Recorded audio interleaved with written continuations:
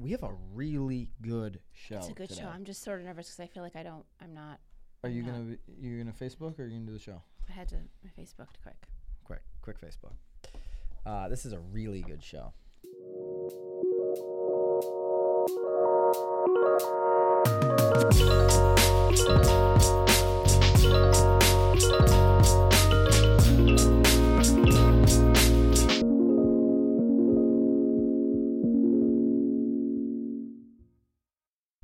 This is Byron Lazine and Nicole White, and you are tuned in to episode 51 of The Real Word. Word is up. Word up. Word is up. Maybe it sounds a little bit different. I bet maybe it does.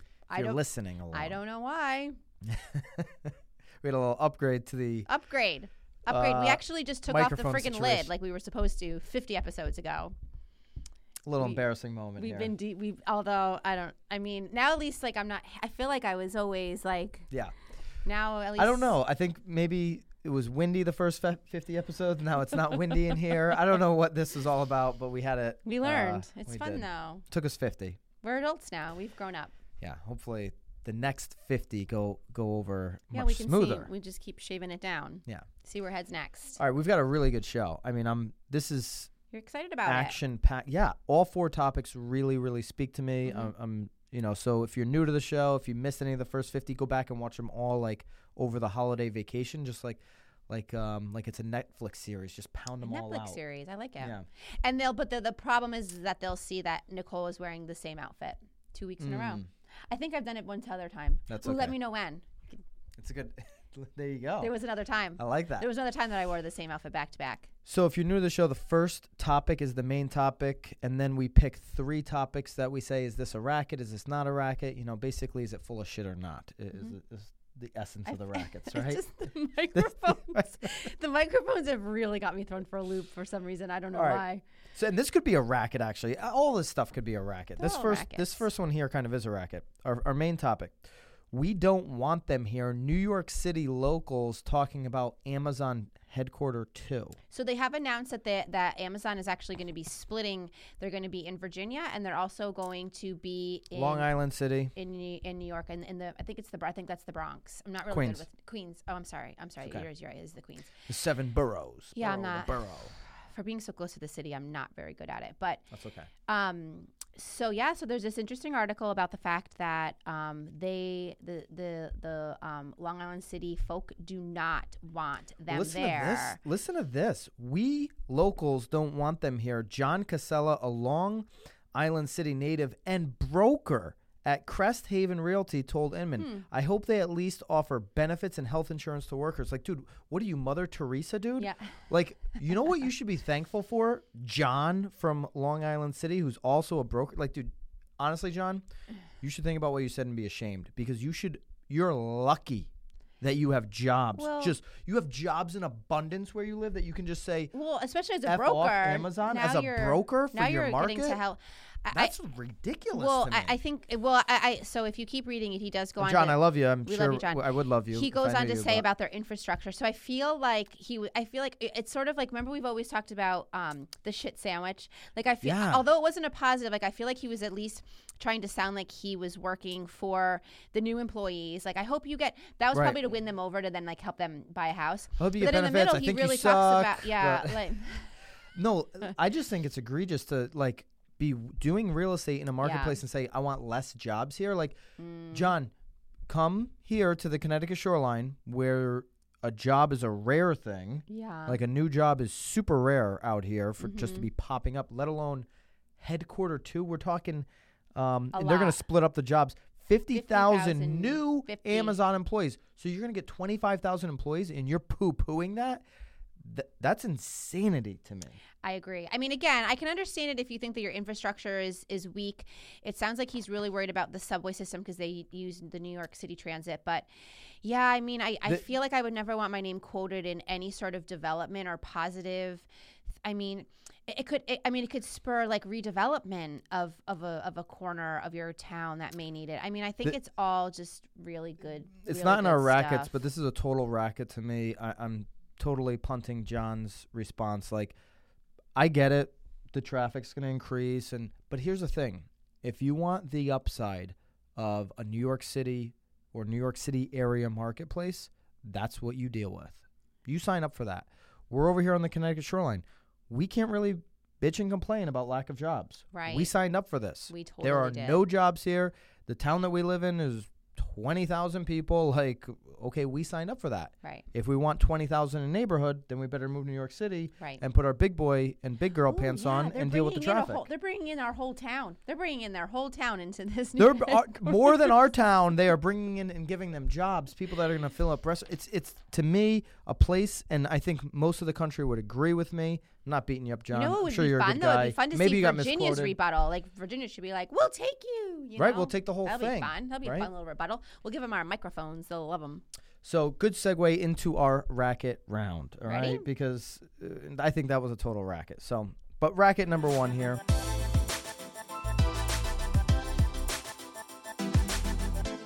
Marijuana and real estate, and I love National Association NAR. of Realtors. Yeah. NAR, your Look at Realtor Realtor.org. Mag really tickling your fancy today. I like it.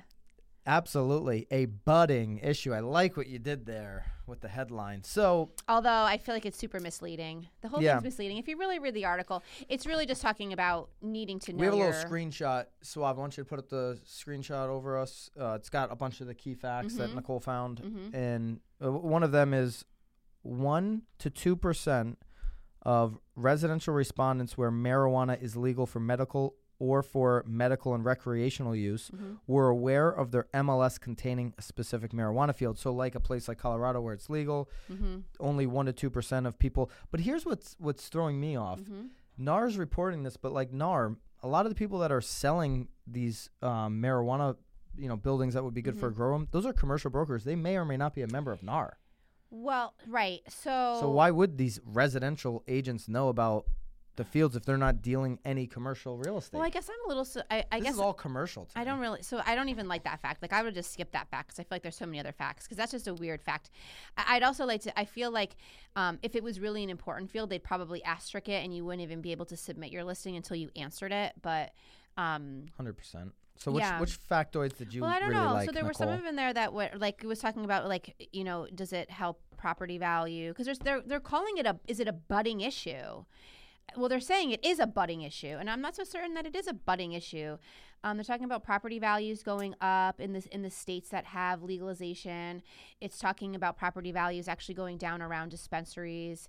But talking again, about property values going down a little bit around the dispensaries. But I think it also let me. Yeah, but it says have here. you? I mean, most of the dispensary. We've driven by a dispensary once, and it was sort of like. They're putting them in areas that even if it was. That's my point. I don't think they're putting them in areas that is like really gonna have much upside for. Right. There's now homeowner association rules and regulations. I mean, of course. I mean, if you can't smoke cigarettes in a public spot, you can't smoke marijuana, right? In my opinion, I think it's misleading. I feel like they always have their misleading things, but it made us read it because I don't know that it's a budding issue. I just think it's new things that they now need to implement into their everyday. So I just looked up a quick fact, and this is a Colorado Biz magazine, so I don't know how accurate it is, but presently marijuana consumes 3% to 4% of all industrial space in the metro area. So I don't know that was 3 or 4% of competition that wasn't there however many years ago in Colorado. And it could have just been like an empty building for all we know. Certainly good for industrial zoned real estate owners and brokers. I haven't, outside of, what did you say, a couple property values? I haven't heard of much of a... Yeah, it's a 12 to 14% saw a decrease negative in impact residential anywhere. property values near dispensaries.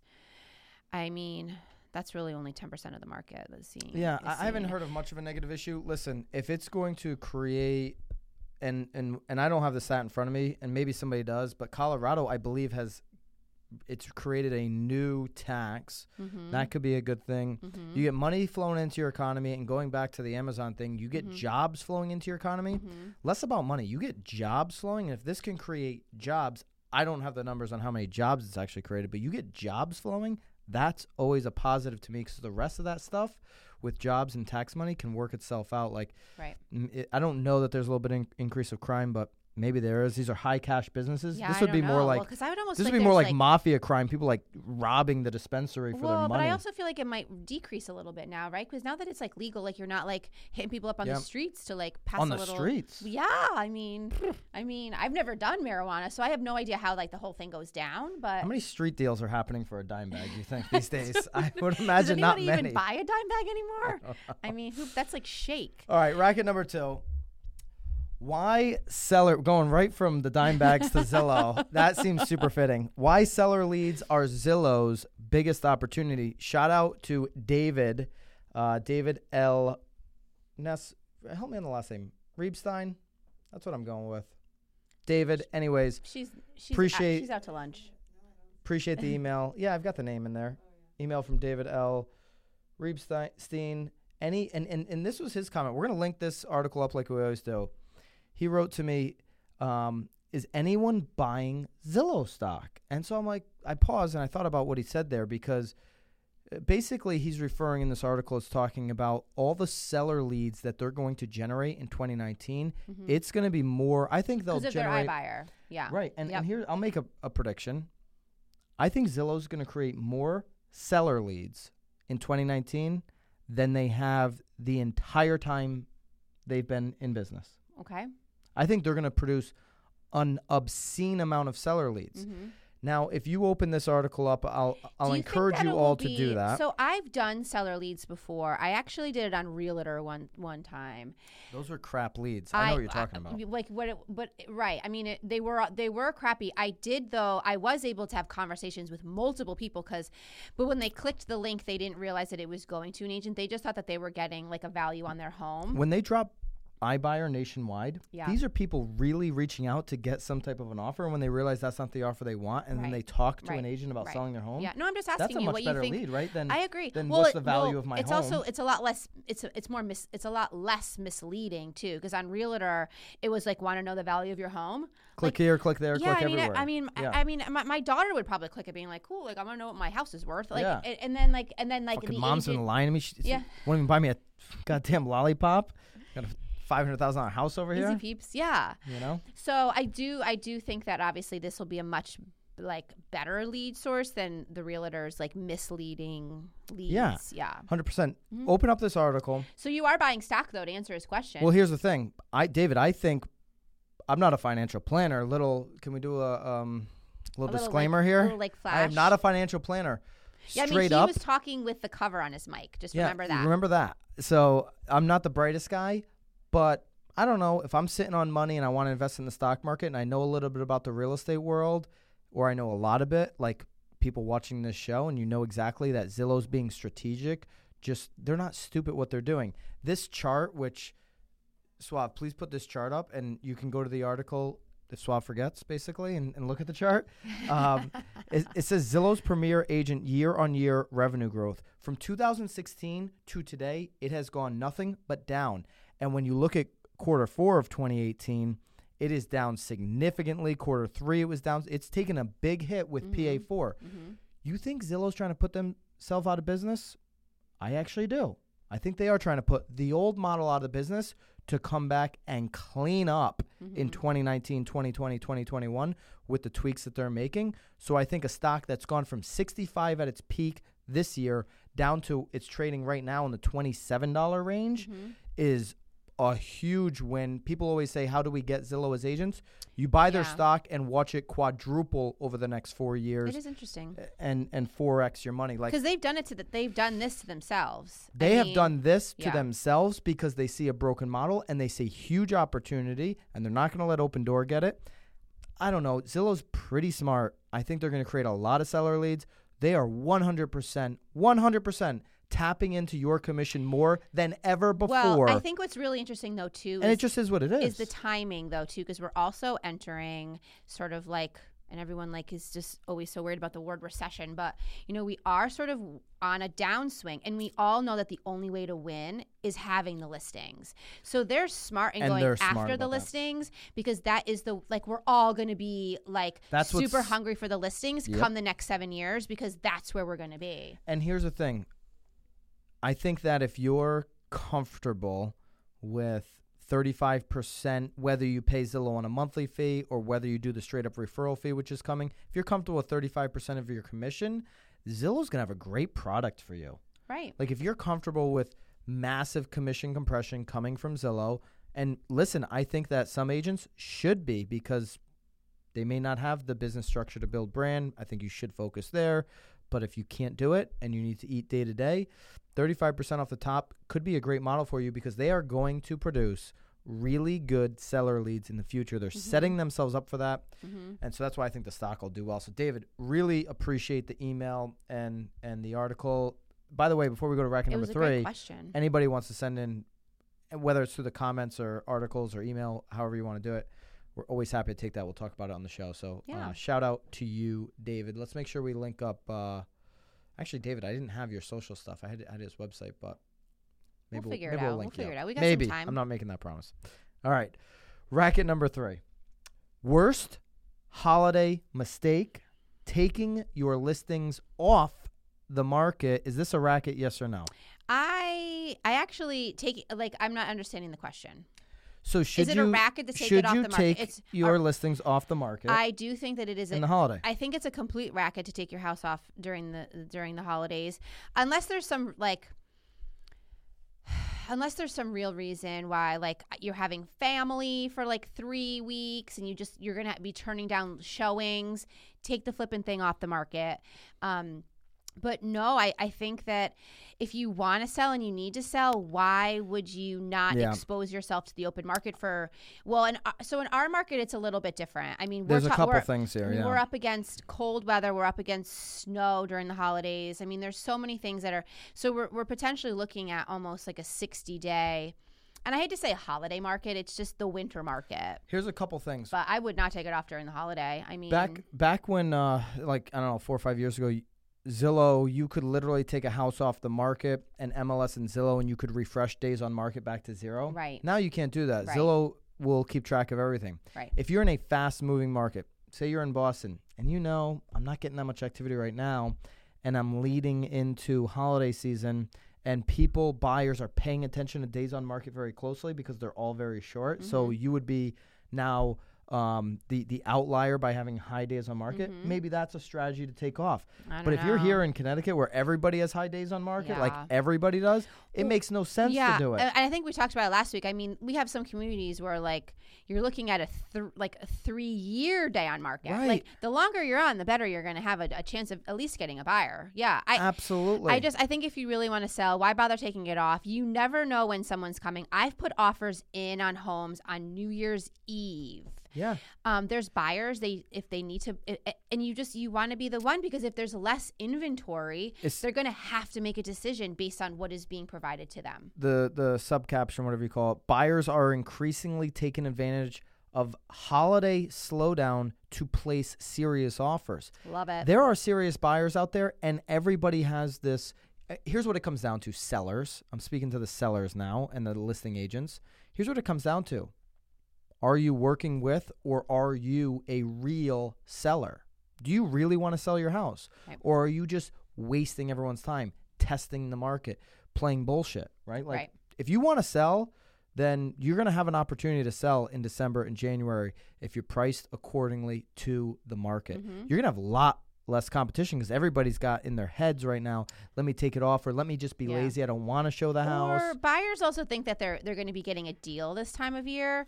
So I feel like, you know what, as long as they're putting like pen to paper and they're that invested in it, I'm certain we could find a number that everyone's going to be happy with. And you might have to negotiate up. Well, you're obviously going to have to negotiate up probably this time of year. But again, I think buyers also think that they can get a deal this time of year because it's sort of like the off. And I think it's your personal situation too. Like, okay, you've come this far. Now the kids are, if you have kids or something, maybe halfway through the school year, maybe you're like, you know what, it's just better for our lifestyle. They'll come back on mid-January, end of January, time this thing, more in line with the spring, move in the spring/summer. We're not switching schools. Yeah, but then there's then you have tons of competition though. I understand. I'm just saying maybe someone makes a decision on a lifestyle and they say, this is why I'm doing it. There has to be a reason. The thing that frustrates the market and brokers and everybody off and buyer agents, fires them up, is when people are just coming off the market with no reason whatsoever, right? And they've just got no plan or no strategy. they're typically the sellers that overprice the crap out of their listings and right. Or are agents just that hoping aren't for a really lottery ticket. navigating them in the right direction, though, either. 100%. Yeah. Right. And it could be just as much the agent's 100%. Most of the time, it is the agent's Yeah. fault. I mean, it is case to case, but I wouldn't. I mean, if you want to sell and you're eager to sell and your goal for 2019 is to move, now's the time. Keep it on. I think you're 100% right. It's a racket to take your house off the market through the holidays if you're committed to selling, you know where you're going, and you want to get it done. I think most houses are kind of look pretty during the holidays, though, too. Yeah, I'm sure they do. All right. Do you decorate? No. Okay. Deal? I do. Mm-hmm. All right. Well, speaking of the holidays, we'll wish everybody. Absolutely. Happy Thanksgiving. Super grateful for you guys for the show. I know we went through that kind of last week with episode 50, how grateful we are. But we really do appreciate all you guys reaching out and engaging. And certainly drop us some comments and some likes on this one if you could, please. All right. Keep it real. Have a safe holiday. Bye, guys.